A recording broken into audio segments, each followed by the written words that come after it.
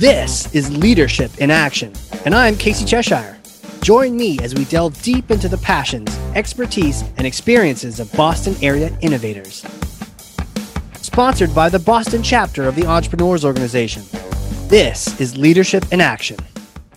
I am so excited to introduce you to the guest today. Have you ever been in a meeting and it's one of those meetings and you're not really sure what's going on? Like you're paying attention, but you're like, why are we even talking about this? And you look up from the table and then you see this guest and he's looking back at you and he's thinking the same thing. He's like, what are we doing here? Right? This guy is awesome. He is a serial entrepreneur. He's an innovator. He's a disruptor.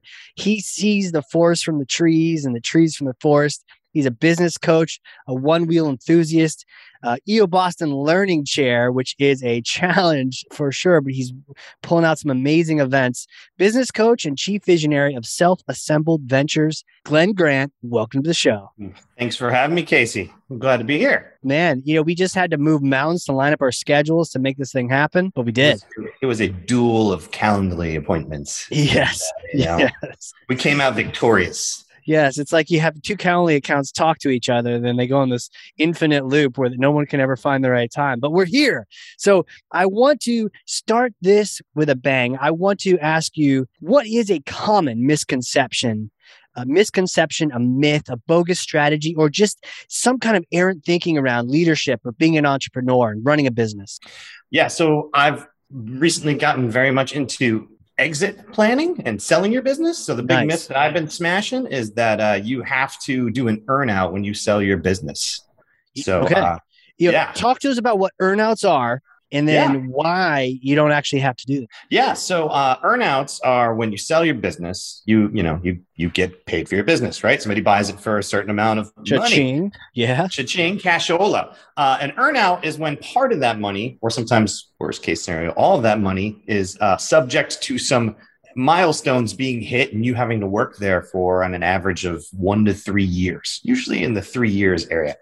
So, you get some of your money, but then you are working in that business. And if you're an entrepreneur, you now have a boss. You're not in charge of things. They get to call the shots and usually have to hit numbers typically related to sales. And, sometimes the winds of change are blowing and things just happen in the world like now. And other times the new owner, their company, they think that they have a better plan for how it should be run. And if they are wrong, you have to deal with that and you might not be able to hit your numbers because of some decision somebody else made. Man. So what kind of percentages have you seen or typically get asked for, right? You're selling something, you get like 80% cash or options and then 20% buy, or were you seeing higher numbers than that? So it really depends on your business. I've seen them all over the place. Usually buyers are, fairly savvy. You're not going to do it if 100% of your payout is at risk. Oh God. Typically, so they give you something, but sometimes it's been 100. If your business is in real distress and you're really just trying to get out from under it, it could be 100% earnout. There are other scenarios. I would say, in the 40 to 50% range. It all depends on the deal that you structure. Sometimes you can get a larger total amount if you put more on the table with an earnout. You get a less total amount if you are more insistent of getting all cash up front.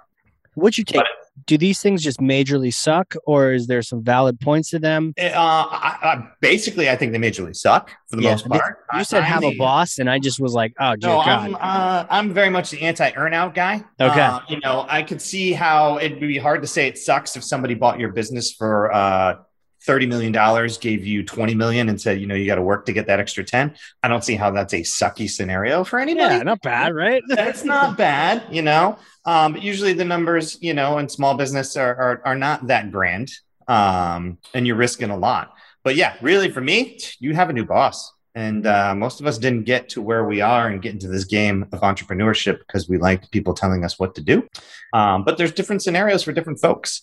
And sometimes an earnout can be a great extra cherry on top. And I learned from, other folks when I was going through the process of selling my business. Basically, you want to be very happy with the number that you get on the day the deal closes, and everything else, earn out, bonus potential, what have you, is all gravy on top. And if you're not happy with that number that you get on the day that you close, then you shouldn't take the deal, or you should rethink the deal, or really think about it hard. But don't basically try to put all that earnout stuff out of your head as it's never going to come. Because if your future, your retirement, your family, your livelihood depends on the earnout coming to fruition, that may not happen. And there are some shady folks out there who don't want you to get to earnout, right? Most buyers want you to stay in the business, perform. Everybody benefits from you hitting your numbers and win. But there are some folks out there that will now start to fudge the P&L and make some numbers look some different ways. And if you're near the end of your tenure there, they might not want to pay you everything. And then of course, having a boss sucks. Right. Now, you said something really important, the idea of count what you got on the day that it closed. And I could see very easily, I mean, I'm in marketing, I get it, a little bit of a window dressing. Yeah, we're going to give you 2 million, but there's 30 million up, you can earn out. So really it's like a $32 million deal. Man, not really, because that's not really guaranteed. It's like, we have a lot of the football players, getting those new contracts lately. Well, you've got some guaranteed amounts, and then they've got those. Well, if you happen to get the pass and you catch the TD, then you get the extra bonus, but you're not really in control who calls that play. So count the stuff that you get that day. Very interesting. Very interesting. Yeah. Definitely focus on that, because a lot of us have, if not all, most of our net worth wrapped up in our businesses if we're business owners. So, depending on where you are in your professional career and, just age in life, right? Are you ready to ride into the sunset? This, you should be thinking, this is all I'm ever going to get. You could also, get 2 months into working on your earnout and be like, yeah, I don't want to do this anymore. And maybe it's your decision, not theirs, but now it's like, oh yeah, you could be off into the sunset, but now you're shackled to this thing for maybe longer than you really want to be. Yeah, things change, right? I'm sure we've seen a lot of other, friends and fellow entrepreneurs. You get that sale in, and your life changes, but it's kind of a bummer if a good chunk of it's now tied to something that you really don't have control over. And I think that the idea that you now have a boss means you maybe aren't making the final decisions. So again, you may not be the quarterback. You don't know if the ball is coming to you. And so I'm sure there's ways you want to structure it so that the earnout is tied as much as possible to actions you can take. But even then, like I could see how, oof. Well, and that's just the money stuff. I mean, having a boss after that too. Like, talk about that. You might not be able to choose. You have a boss like that, or what was it like for you? For me, I actually positioned my company in a way where I didn't have an earnout. The reverse happened. They were obligated to employ me for 3 years, and everything's in a negotiation. But I like to say that was really kind of an offset for a 4-year non-compete, right? So for me, it was like, hey, if I can't work in my industry, then you got to give me a job.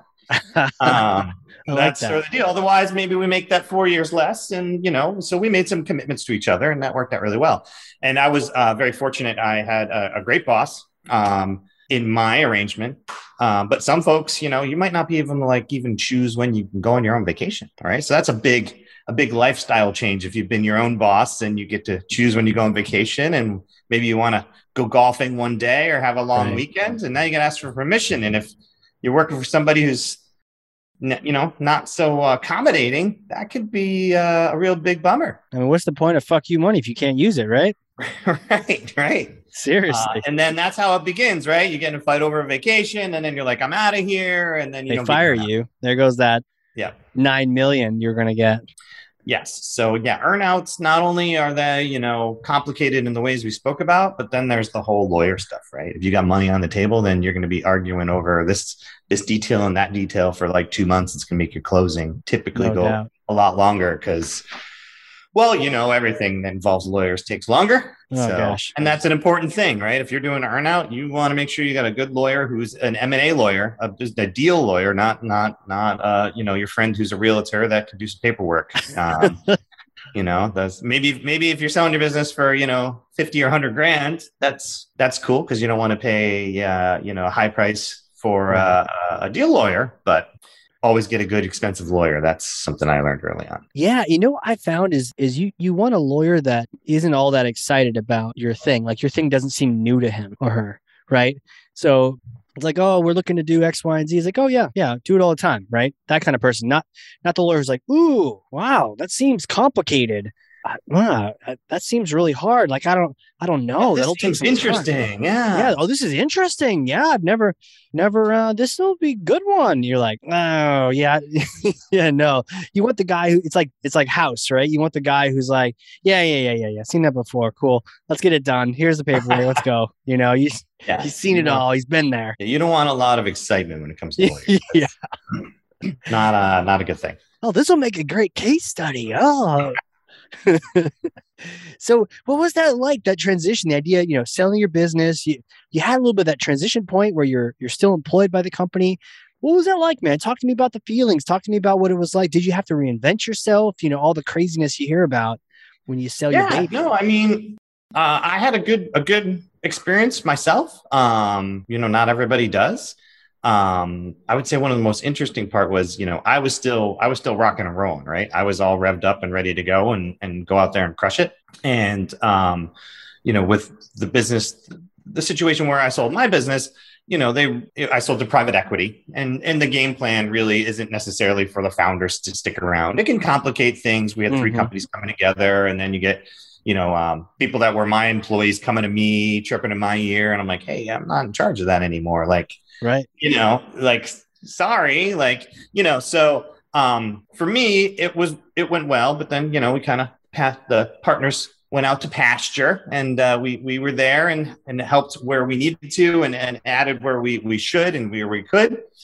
But then after that, it can be pretty tough to get all wound back up again, right? You start to relax, right? You go from banging away at 150% all the time to having some downtime on cruise control, at 50%, because that's where they want you to be. And then, moving on to your next thing, you're like, I don't know, like my days of staying up till 1, 2 in the morning, cranking out proposals are over. Like, I'm not doing that ever again. Right. So then I started, making deals with the devil and engineering my new business. I'm like, I have to start a business where that won't ever be the case, because, I'm too old for this shit, as Danny Glover would say. I'm just too old for this shit. Well, but it was fun while I was there, Oh, yeah, no doubt. I mean, it's the chase, right? But did you take some like intentional vacation or breaks, or were you almost like right back into the next thing after that? No. So I got some good advice from folks along the way. One, our, EO Boston's very own Dave Will, who had sold his company. Shout out to Dave. A few years before. I was walking with him down the streets of Charleston at EO Nerve, and he said to me, he's like, Glenn, one thing I'll tell you is I jumped back in too soon. And I really took that to heart. So I took my plan was have a year of sabbatical. Nice. After I was done working full time at the firm that bought mine. And I was a few months in, and then this weird little COVID thing happened. Oh, God. So that it kind of puts a damper on a sabbatical. Sabbatical, you generally think going to travel around the world or something, right? Right. Not a lot of traveling to be had during the pandemic here. It's a little tough.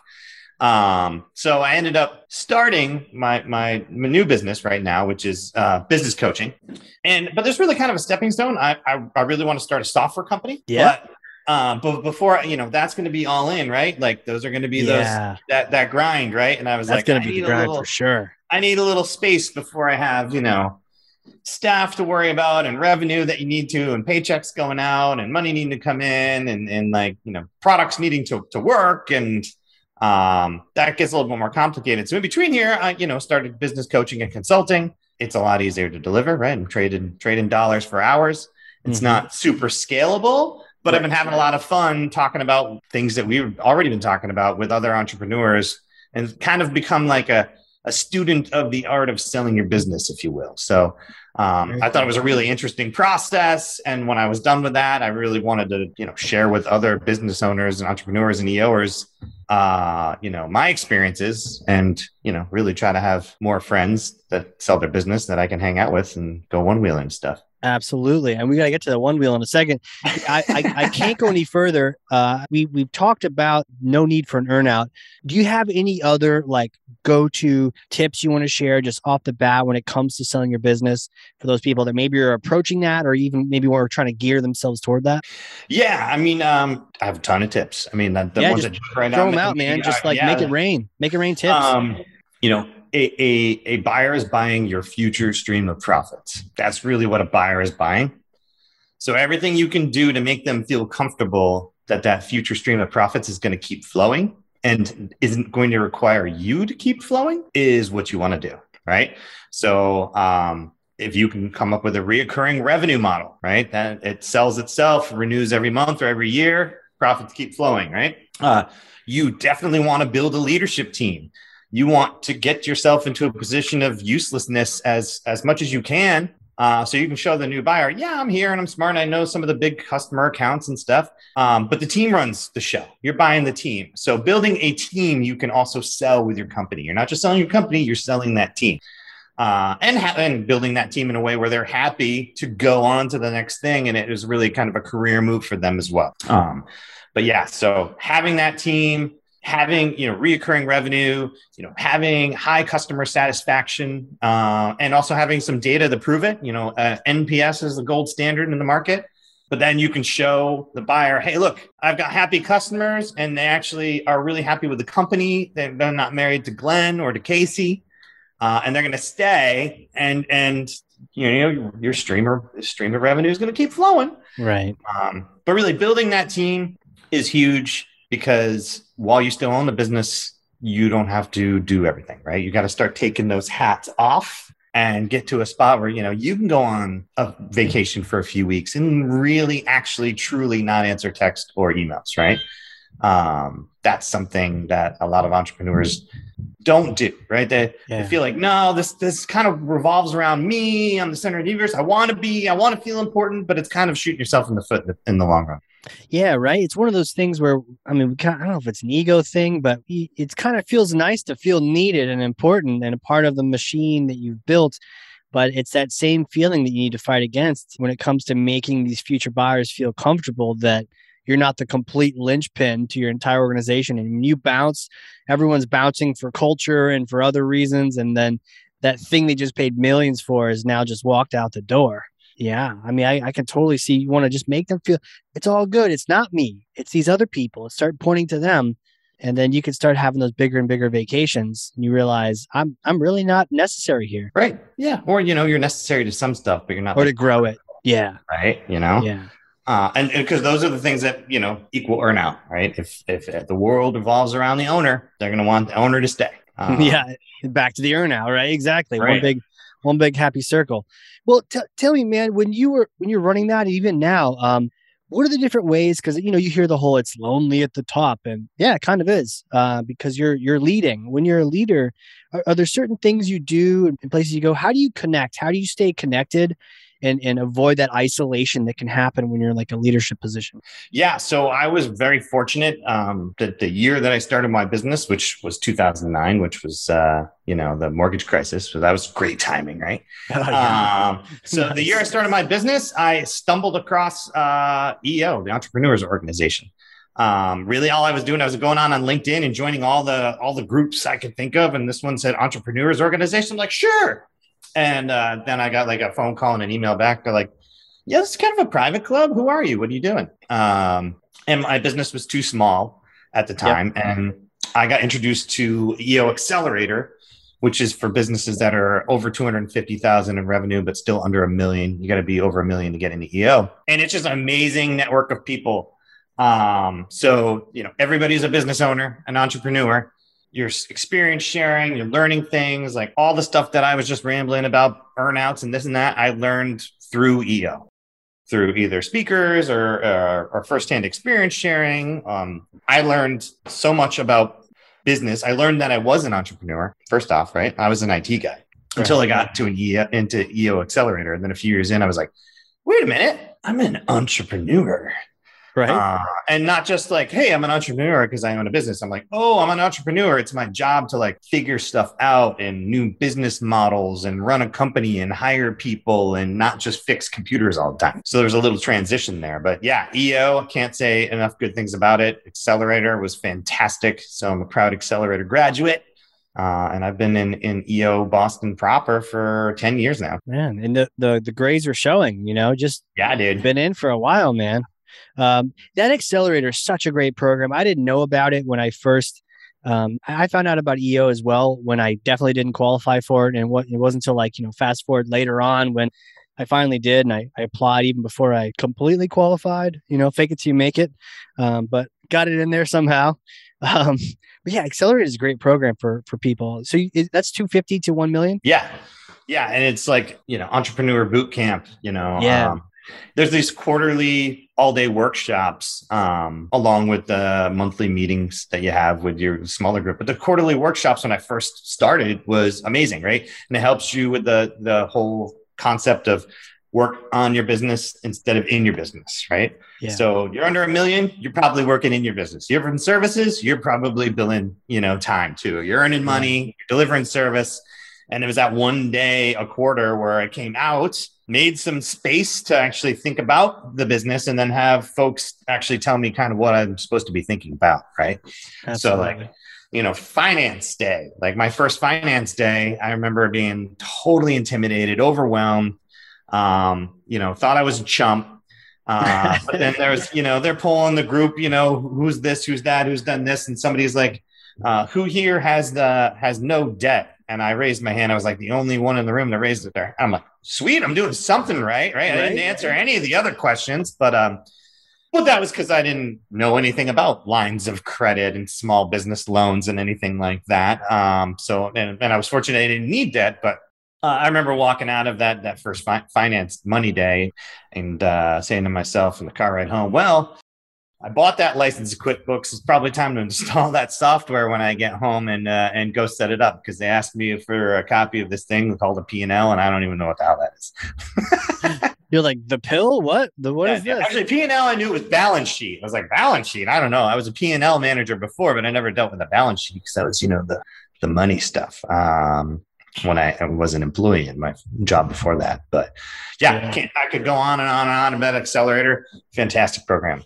And then get you into EO, which is also a fantastic organization. Booyah. I've even found even once you're in EO, the Accelerator events are, I still don't know everything for sure about almost anything. And going to those events is just a great reminder of what I probably used to know and a great fill in the gaps for the things that I probably should still know.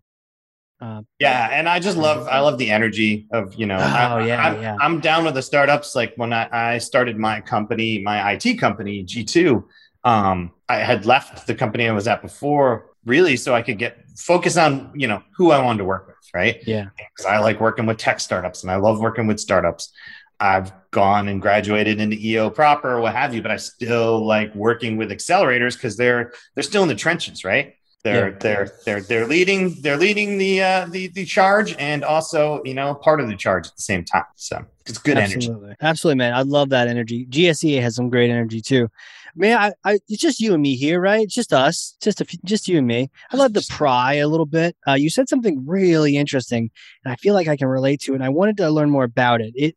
You talked about when you were joining EO, you had this sort of a realization, maybe it wasn't a snap of the finger, but sort of slowly but steadily realizing, you were an IT guy, but you're not really an IT guy, at least anymore. You're an entrepreneur and what that actually meant. And could you talk about that transformation? Or I don't know if it was magical for you, but the idea like, I'm not really doing code. I'm not really doing IT anymore. I'm actually this other creature. What is that creature, Yeah, no, I remember it very vividly, man. I was sitting in there in one of the quarterly learning days and I was really riffing off of, the first two books that I ever read, business books. The first one was Built to Sell and the second one was Blue Ocean Strategy.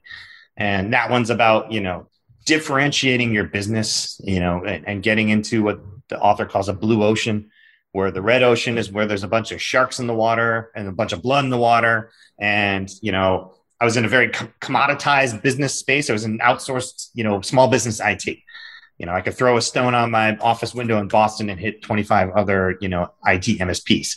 We're all fighting for the same customers and fighting for each other's customers. That's when I started to realize, I should pivot to this thing called cloud services and became an Amazon partner. But while I was thinking about that, I was like, this has nothing to do with actually setting up computers anymore and helping people with their email and things like that. And that I was thinking about how much effort and how much time it was going to take to execute this, crazy scheme I just came up with of being an Amazon cloud partner or whatever. And I was like, I'm not a senior network engineer anymore. I am sometimes, at nighttime I am, but I'm this thing called an entrepreneur. I've got to come up with a strategy that takes our business to the next place. I've got to think about why I want to do that. I want to think about pricing. I got to think about how I'm going to find the talent to do that. I got to think about, coming up with a snappy marketing branding name for something. All these things that I had learned in Accelerator along the way, I realized there's nobody in my business but me that I can actually hand that off to. Yeah. That's like, I've got to do it. And if I'm doing that, I can't be a senior network engineer, setting up a server in, somebody's server room on Saturday night anymore. I got to be that guy making a proposal template, staying up till 1 a.m. while that other guy is still in there. I got to still be in the trenches, but I'm doing something I never thought I would do before. I started my company because I was really good with computers and I didn't like people telling me what to do. Right. That was the extent of my entrepreneur understanding. It's like, well, if I own the company, I'll be the boss. Fuck yeah. Right. Then I realized, hey, if I want to get past this, sort of, and I don't mean this in a bad way, mom and pop shop, lifestyle business, whatever you want to call it, to the next level, which is something I did want to do. I've got to really embrace this thing called entrepreneurship and be a visionary and make things go to the next level. And, definitely not to knock the level before, interesting fact, before I really made that jump, I think I made the most money in 1 year before I did that, right? We made great amounts of net profit, but I was also billing myself and paying myself. And you didn't get to this next level of overhead where you hit the ceiling and you go through. From there on, I paid myself, a good salary, but I didn't really get that big payout until I sold my business. I was a bit of a gambler that way. Some folks like to do more payouts as they go. Right. And also the businesses aren't necessarily worth as much in an exit sale. Especially if you're in professional services and there isn't really a way to productize your service and it's just, difficult. I was in the tech space, right? So tech space was hot by design. I was in the hot space and it worked out. But I was putting all the money back into the business to grow it and grow it and grow it. If I didn't, it would go in my bank account, but then the business wouldn't grow and then I wouldn't be able to sell it for as much down the road. So, a bit of a tangent there, but no, that's good, man. That's the way that went. Yeah, it was. I remember the day. You remember? So you actually remember the day where you had that realization of just I was sitting. I can't be the network engineer anymore. Yeah, I was sitting in a learning day. We were having it at the House of Blues Foundation Room in Boston. I believe my good friend Todd Smart was the accelerator implementer from Chicago. And I was like, oh shit, this sounds exciting. But now I got to go home and tell my wife and business partner that I got to do all this other stuff. Right. But I think you deciding that and being okay with it and then having to go learn brand new skills where you're a noob, you're not the pro network engineer that can kind of smell something wrong with the server. It's like, you have no idea. You got to kind of learn from scratch, but that humility to go after that and to transition to that entrepreneur role, I think that's what gets you out of that, right? That's how you get out of that mom and pop, if you want to call it that, or just where you're so tied to the business, you can't take a vacation. Right. And, and depending on the business and depending on the person, that might be the way they want to go. But it's a risk. Entrepreneurship is a risk and reward system, right? So that's it. Bunch of risky people having a good time. Join it now, eoboston.org. Hey, what's up? Got a fun question for you. If there was one question you'd love to know the answer from hundreds of other CEOs, what would it be? Ooh, I don't really know, man. That is a tough one. That is a tough one because I've tried to do my research and find answers to all these questions. Because you know you're the coach now. You know these things. Yeah. I mean, I don't know. I know you were gonna ask me this, and I just it just came up. I'm kind of coming up empty. I mean, Putting you on the spot. you're putting me on the spot. Yeah. I mean, Okay. yeah. I don't know. I don't know. Yeah, I mean, I hear could you. make something up, dude, but I wouldn't be. It wouldn't be honest. Wouldn't be. Yeah. Well, here's my next question actually, which is probably easier because you seem like you got tons of energy and you got some things going on that are worth talking about. What excites you about the future right now? What's coming around the bend? What are you seeing where there's something it's either here now or it's about to be here in the future, whether it's in business or life or whatnot that you're excited about? Yeah, I mean, I'm just kind of excited about the climate, the entrepreneurial climate. I think that the next generation of the workforce is more entrepreneurial. Definitely the millennial generation is turning out to be that way. Generation behind them as well.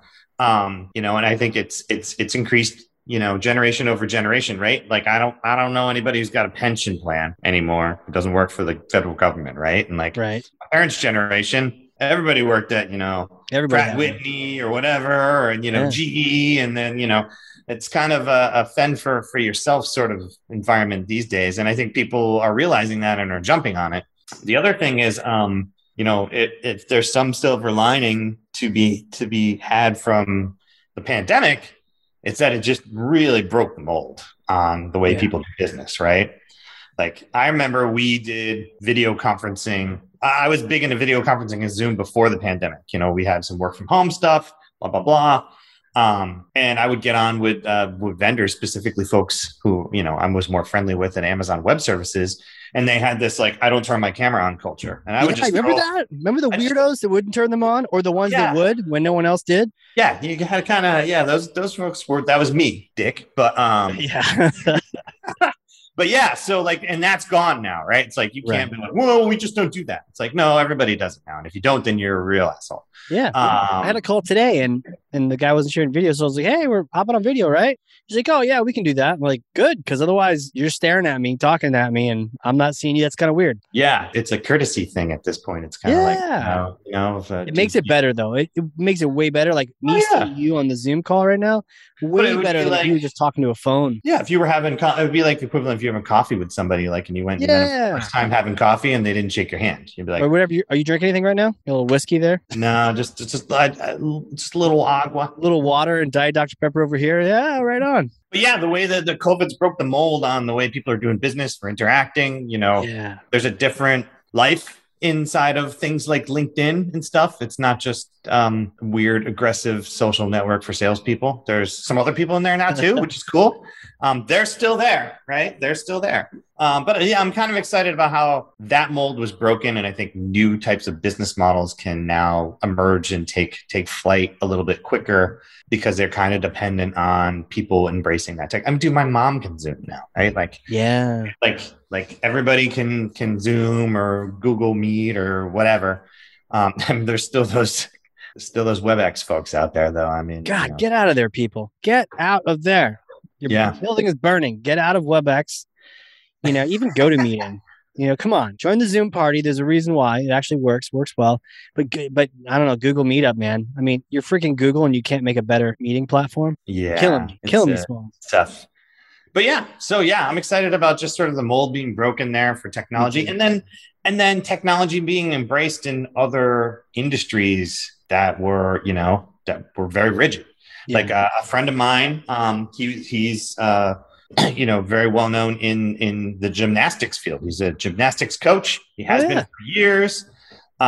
Gymnastics is, one of those things, very, competitive gymnastics. You eventually get to like the International Olympic Committee, right? Like one of the oldest, staunchest, bullshit, rigidest organizations in the world, right? So you got to do everything the same way. We do competitions the same way, and you got to enter them, and you got to show up at the blah, blah, blah. Boom. COVID comes, blows that up. And he creates Fantasy Gymnastics League and creates a way for kids who, are, really active in the programs or their gyms to start competing with each other, online. And I hope and I think that type of innovation in that space will now stay, right? But if he tried to introduce that while everything was, quote, fine, if, those industries are like, we do it the way that we do it, and it's the way that we've always done it, and we're never going to do it any different. I think the pandemic has actually been able to smash some of those norms, and some real innovation will now permeate into some of those old school old school methodologies and old school industries. Unbelievable. I'm with you, man. I'm stoked about the innovation, the idea of a fantasy gymnastic league. That's beautiful, man. You record it, show us what you did. I love that. Yeah. You're right. You're breaking the molds. They needed to be broken. It would have been great to not have to have all the costs associated with it, but at least we got some silver lining to your point. Beautiful stuff. I love the transition now because we've worked together in EO, the EO board. Any of those listening that are members, I highly recommend you check out the board because it's just another way to really enriches your experience, and it's also like your own. It's like a second forum. Absolutely. Yeah. I mean, I joined the board right away. When I was, an accelerator actually. Now Wow. they don't really have accelerators do that, but I ran the accelerator program while I was in it in Boston.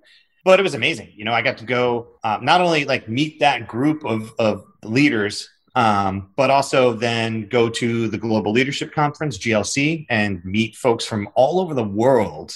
I've never met that many people from all over the world. I'm from, some little town in Connecticut. And then, I was out in, Amherst, Mass, which, is still out in the great state of New England. Eventually I moved to Boston, but all over the world, and very, outgoing. I'm going to talk to you people. So I have great friends now that live all over the world, and I talk to them all the time on WhatsApp and other platforms. It can be a lot of work. You mentioned the learning chair role I'm doing now. I've never done that before. It's definitely a heavier lift, but it's fun because I get to plan all the events, and, I got some say over who we bring in and what do we do. But somebody recently asked me, "Hey, Glenn, you've been on the board plenty of times. Sounds like a lot of work right now for you. Why are you doing it?" And what I told him was because one of the biggest, most important things of that for me is learning how to play nice in the sandbox with other entrepreneurs, right? When you're the boss of your world, the king of your kingdom or queen of your kingdom, you can pretty much do whatever the hell you want and behave however you want and whatever. But everybody's equal, and everybody's a business owner, and everybody's a leader. So really that whole leader of leaders things. And for me, I know personally in my personality, it's good and healthy for me to be in that sandbox and play nice and learn from that experience and not just do my own thing. And it's resulted in a tremendous amount of personal growth for me too over the last 10, 15 years for sure. Absolutely. So it's not just learning about business and growing your business and selling stuff and selling your businesses. There's a lot of strong personalities in EO. And put them all together, and you're kind of feel like you're playing in the pros with the other pros, right? It's like, oh wow, the competition is good, man. We're doing it. I'm dueling with the pro here. So I've picked up a lot of learning about myself, and you even mentioned this, that positional leadership where you have to listen to me versus the influential kind of leadership where no one has to listen to anyone because we're all CEOs. But how can we work together? It's almost like different countries. It's like the little United Nations of companies where we're all just trying to collaborate and work together.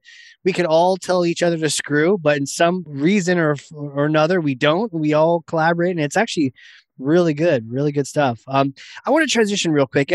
I love to know more about you because we've hung out, we've been at all these events together, but I'm really dying to know, who are you, man? Who are you? Can you take me back in time, like little Glenn days? Did you know you're going to be an entrepreneur one day and talking on podcasts about exits and all that kind of good stuff? Not really, but it makes sense when I look back. Really? I was definitely always the ringleader of a lot of things. So yeah, back in the day, I, was and still am, I was a young metalhead, man, so yeah, rock and roll, going to concerts. I would be the guy who organized buying concert tickets. And, for the kids out there today, that meant finding out from a newspaper that it was going to happen, right? For starters. Right. And then having somebody run defense in front of the principal's office, because that's where the payphone was. Okay, it's a payphone where you had to put money in, right? And you're not supposed to use it during school hours, but tickets go on sale at 10, right?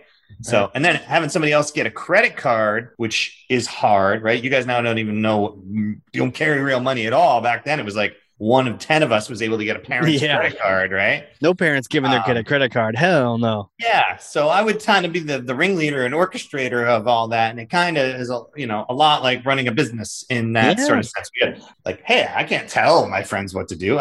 We got to persuasively, like, all right, we're going to do this. You're going to do that. I'm going to go over here. I'm going to do this job. I'm going to do that job. It's going to be awesome. We're going to go rock and roll. And then, so when I went to UMass Amherst, I eventually started doing a lot of stuff in concert production. I wanted to be like a concert promoter. Oh, wow. And then did you have long hair? I mean, you got the short hair going on right now. Was it like, oh yeah, long? Dude, I had the full on grunge rock Seattle stuff going down the shoulders. Yeah. Oh yeah. Was it, did you color it any, or was it like normal? Oh yeah. color? It was red and red. Yeah. Red. Yeah. I feel like we need more to get of a maroon. Photo. Yeah, we need to get that photo for your cover for this episode. Yeah, more of a darker maroon thing, not like a bright red, but oh yeah, that stuff. Wow. And then I was also always good with computers. So I was, doing computer stuff on the side to make money. I started one of my first businesses, I was Dr. Evil's Computer Repair. Just put up flyers around UMass. That's what you called it? Yeah, it was right after Austin Powers came out. So that's good marketing, awesome. right? Yeah. And I would, get paid $50 to hook computers up to the campus network. Oh, wow. And then I kept trying to do that concert stuff and realized it was going to be a long road. And somebody was like, why don't you get a job with computers? You're really good at that. I'm like, fine, I'll do that. And ended up joining .com and moving out to Boston. And from there, it just kind of grew. History. Yeah, kind of grew. So, but yeah, the entrepreneurship thing, in hindsight, definitely can see where it developed from. But, I wasn't one of those folks that, I sold some candy and some soda on the ski club bus ride, things like that. Yeah. But I wasn't one of those stories you hear of where it was like at age 7, started Twitter or whatever. Right. Well, you're having fun. You're having fun doing your thing. And then you were able to line up these business ventures with what you loved. Yeah. Wow. Now, hypothetical question. I may or may not have a time machine with me here in Nashua, New Hampshire. It sometimes when I go to New Hampshire, it feels like a time machine, man. Sometimes it does. Sometimes it does. The future, I'm sure, right? So out back, covered by a tarp, is the time machine. You get a chance to use it. COVID's all sad. We got some vaccines. We're feeling good. You come over, we get some lobster, and we use the time machine. You get to go back, and the time machine's special. It goes back in time to the day you started your company, the one that you eventually sold. You get to go back and meet yourself. And you have to worry about messing up timelines. It's all good. It's been pre-cleared with the time cops. You get a chance to talk to yourself and have a conversation. What kind of things would you say? What kind of advice, recommendations would you tell yourself? Does this time machine happen to be shaped like a phone booth by any chance? I just want to know. Bill, it may be. Yeah. I would say, dude, get in the time machine. We got to go back to even further self, older self, and tell us to start a business sooner. That's San Dimas. Yeah. We got to go further back in time. Get on this horse earlier. That's so the advice was do this sooner. Yeah, figure it out. I mean, think of a plan to do it. It's going to be awesome. Like I try to talk everybody I can who I think has the spark into entrepreneurship and starting their own business. It's just I think there are different ways, I guess, in American society to get ahead. I think it's one of the very few, if not the only one, that you can really take into your own hands and make happen, right? You could be born into wealth and you could do other things, but it's like people are like, oh man, it's like you won the lottery. Like, no, it's more like I worked really hard to make a lotto ticket that was going to win, right? I wasn't just playing the lotto, man. That the statistics are stacked against you. entrepreneurship can really help you get ahead and give you a whole lot of freedom in your life that, you may not have otherwise, which I'm really enjoying, right? I don't want to have a boss. You know, I've got some bosses in my life. They live in my house. Right. But I mean, it's a great way to really change your life and empower yourself to really make your own destiny and do what you want to do. Yeah. I would love to have started earlier in hindsight. And I've met other entrepreneurs that were so excited for me when I started that were like, man, I wish I started when I was your age. This is when I was like, 30 or 30, 31, 32. And, I'm talking to somebody who's like 45 or 50 who just started their first business. I heard a statistic recently. I can't remember the exact age, but it's like the average age of an entrepreneur starting their first business was in their 50s or maybe even 60s. It was like really shocking to me that most folks, it's much later in life, which makes sense, right? You go through a good career, save a bunch of money, get to a more comfortable position, right? Starting a business is a huge risk. Yeah. Kids are out of the house. You don't really have that much costs. Hopefully. Yeah. For me, I was very lucky to be able to really kind of get a lot of those phases out of the way while my kids were still really young. Yeah. I missed a whole lot of family dinners and I missed a whole lot of apple pickings on, Columbus Day, right? All those Monday holidays. I was pretty much, an extra day to catch up and work. You too, right? Yeah, that seems to be a thing. I find it like, it's great. Nobody's emailing me today. Yeah, I got so much done, right? But I had to put a limit on that for myself. I'm like, I'm not doing it forever, and I'm glad I'm not doing it now. Now it's like, nope, not even gonna happen. Love being a dad. I got 2 young boys. They're 8 and 11 and a half.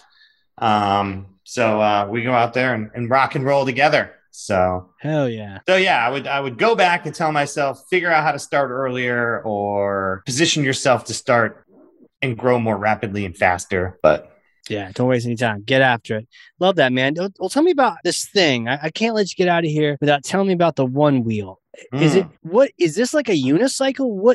I hear you. No, it's not like a unicycle, dude. It is a one wheel. A one wheel. It's more like. Oh, I Googled it. It's more like an electric skateboard or an electric snowboard. You stand on it like a snowboard. You don't stand on it like a unicycle. And it's pretty awesome. So when I was a kid, I was, a metalhead, but I was also a skate punk. But I was never really that good at skateboarding, but I did it. And now I'm too old to skateboard. I'll break something. But these things are awesome. It's kind of like got that Segway feel, and it has brakes. Do you not break yourself as easily on this thing? I mean, depends on what you're doing. If you're riding around on pavement at 20 miles an hour with no helmet, yeah, sure, you can break yourself on that thing. But it doesn't slip out from under you like a skateboard does. If I got a skateboard now, it's like, whoop, Yeah, that's a good point. But they're fun, man. They're awesome. It was actually the first thing I bought when I sold my business. I had been wanting to buy them for like a year and a half. And I had the cart full. And I literally got off the phone with the lawyers and the deal closed. And I was like, buy now. Yes. So that Congratulations. Right on. What kind do you have? What's that? What kind do you have? I have a one wheel XR.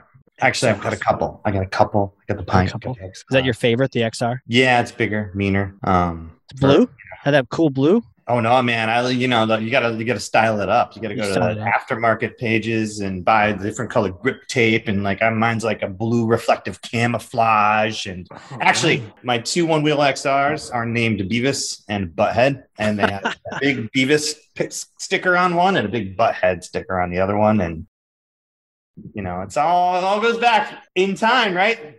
Bill and Ted, Beavis and Butthead, Wayne and Garth. That's it, man. This is a Throwback Thursday episode on Tuesday. Like that's my jam right there. Like, dude, if those things didn't exist, there was no Bill and Ted. None of those wonderful things would really. Neither of us would be here right now without it. Right. Exactly. Yeah. Exactly. It looks like this thing has a range from 12 to 18. Do you ride it to work? I guess work's at home now. I work at home, man. Yeah. No, I ride around in the woods. I'm more of a trail guy. You can go on the trails with this thing? Oh yeah, man. I'm more off-road. And my kid, well, not fun of me, but like my kid's like, Dad, why are you always wearing elbow pads, knee pads, and helmet? Because I'm always like, you need to put this on, blah, blah, blah. And I'm like, because son, when you're over 40 and you fall down and you get hurt, it stays that way. So Permanent. Yeah, it's permanent. It's permanent. So I make him wear a helmet and at least wrist guards, but he's always trying to sneak out without elbow and knee pads. Dad, I don't need this.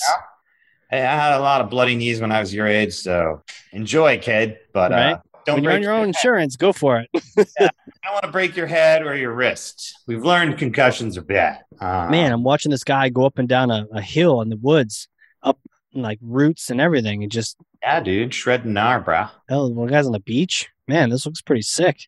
Keeps you young, right? Like, what's going on? Yeah, it's for aging hipsters. Yeah, me and my buddy Derek, DJ Derek Hickson, aka Mint Pillow. We grab a couple of these boards and go off in the woods and listen to some Wu-Tang and shred the gnar and have a good time. And our wives shake their heads at us just when we come back in. We're like, yeah, we're so cool. Yeah. Shout out to the DJ. Right on, man. Yeah. Good stuff. Well, dude, where can people get in touch with you if they want to reach out? Is LinkedIn good? What are some URLs for the coaching? And yeah, kind of throw some details at us. Definitely hit me up on LinkedIn. I'm on there all the time. And then, my website is selfassembled.com.